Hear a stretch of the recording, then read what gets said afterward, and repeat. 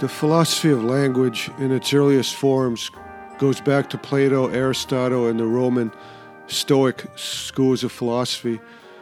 It took up a dominant role in philosophy in the 20th century when, through philosophers such as Ludwig Wittgenstein, arguments were made that much of philosophy consisted solely of word puzzles that had no real purpose, meaning, or answers. According to this analytic school of philosophy, the sole purpose of philosophy is to help science and other disciplines dealing with real-world physical problems maintain clear and logical syntax and semantics for their theories and solutions. Purely philosophical inquiries such as metaphysics, ontology, ethics, morality, philosophy of mind and consciousness, epistemology, theology, aesthetics, politics, all of these, according to the analytic school, are derived from confusion over the syntax and semantics of words and language. Certain subjects of human consciousness simply cannot be talked about. Thus comes the famous expression, whereof one cannot speak, thereof one must be silent. The initial intent of the philosophy of language was to understand language and to derive its essential nature. We cannot think logically or illogically without using some form of language. Without language, we simply have arbitrary, random actions. God can get away with arbitrary, random actions because he needs neither food, water, heat, nor anything else to exist. But this is not something any human can live by unless they choose death as their life.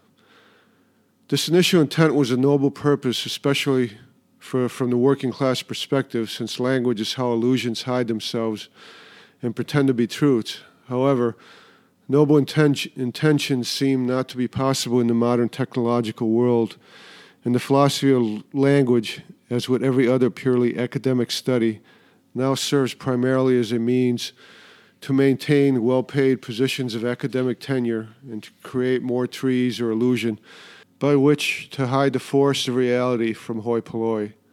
A good example of this result is the philosophy of language's effect upon the philosophy of science, a topic I hope to cover separately. A 20th century philosopher, Karl Popper, answered the question of what makes a scientific truth scientific. Falsifiability, that is, the ability to prove the scientific statement false. It can be proven false. Normally, historically, when philosophy finds an answer to a question it is contemplating, it becomes a science.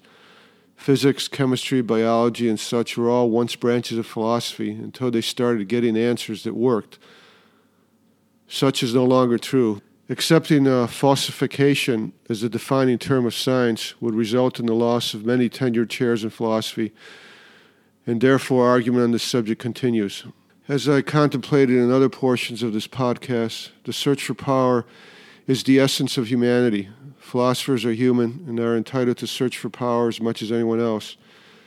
Their search for power as tenured professors generating verbiage for the sake of verbiage probably causes a lot less harm than if their abilities were applied at business or law school. It may do some good every now and then. From the working class perspective, a basic understanding of a philosophy of language is important so that one understands how the smokescreen of language is used by the powers that be to stay in power and to hide what they are doing. So, what are words? We can define a word as a symbol used to communicate. Immediately, you should see a problem in this definition and in all definitions. Is the word word a symbol used to communicate? Yes. Therefore, I am logically and essentially telling you the following. A symbol used to communicate is a symbol used to communicate. Or by word, I mean word. How is this definition in any way meaningful? What is the meaning of a word? If you contemplate this problem long enough, hopefully you will eventually come to the famous answer given by the philosopher Wittgenstein. The meaning of a word is its use. The meaning of a word is not other words, logic, or other symbols, but its use in life's physical and social interactions. Members of the working or middle class, who have therefore worked most of their life, should see how he came to this conclusion, even without dealing with the abstract logic involved when contemplated by academic philosophers. Imagine you are a bicycle repair shop during the start of the automobile age. As you sit in front of your shop, a steam engine car pulls up and stops. A person gets out and asks, "My steam engine car is broken. Can you fix it?" and points to the car. You have never heard the word steam engine car before and have no idea what a steam engine car is. But since the driver pointed it out to you, you now know what the words steam engine car means, what the meaning of those words are. If you now had to define it to someone who had never seen it and does not see it, you would use words such as a metal object with 4 wheels that smoked and moved, etc. Whatever words you speak to these other people will now define steam engine car, but not what you saw, since they did not see it. No meaning of the word steam engine car exists other than the social and physical interaction occurring when you use the word steam engine car. This interaction may simply consist of other words. The phrase, "the meaning of a word is its use," is an Occam's razor insight into the nature of language and thus of how we think.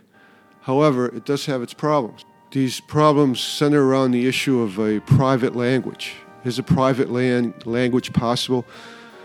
Do words such as mind, consciousness, and I have a meaning other than just their social meaning?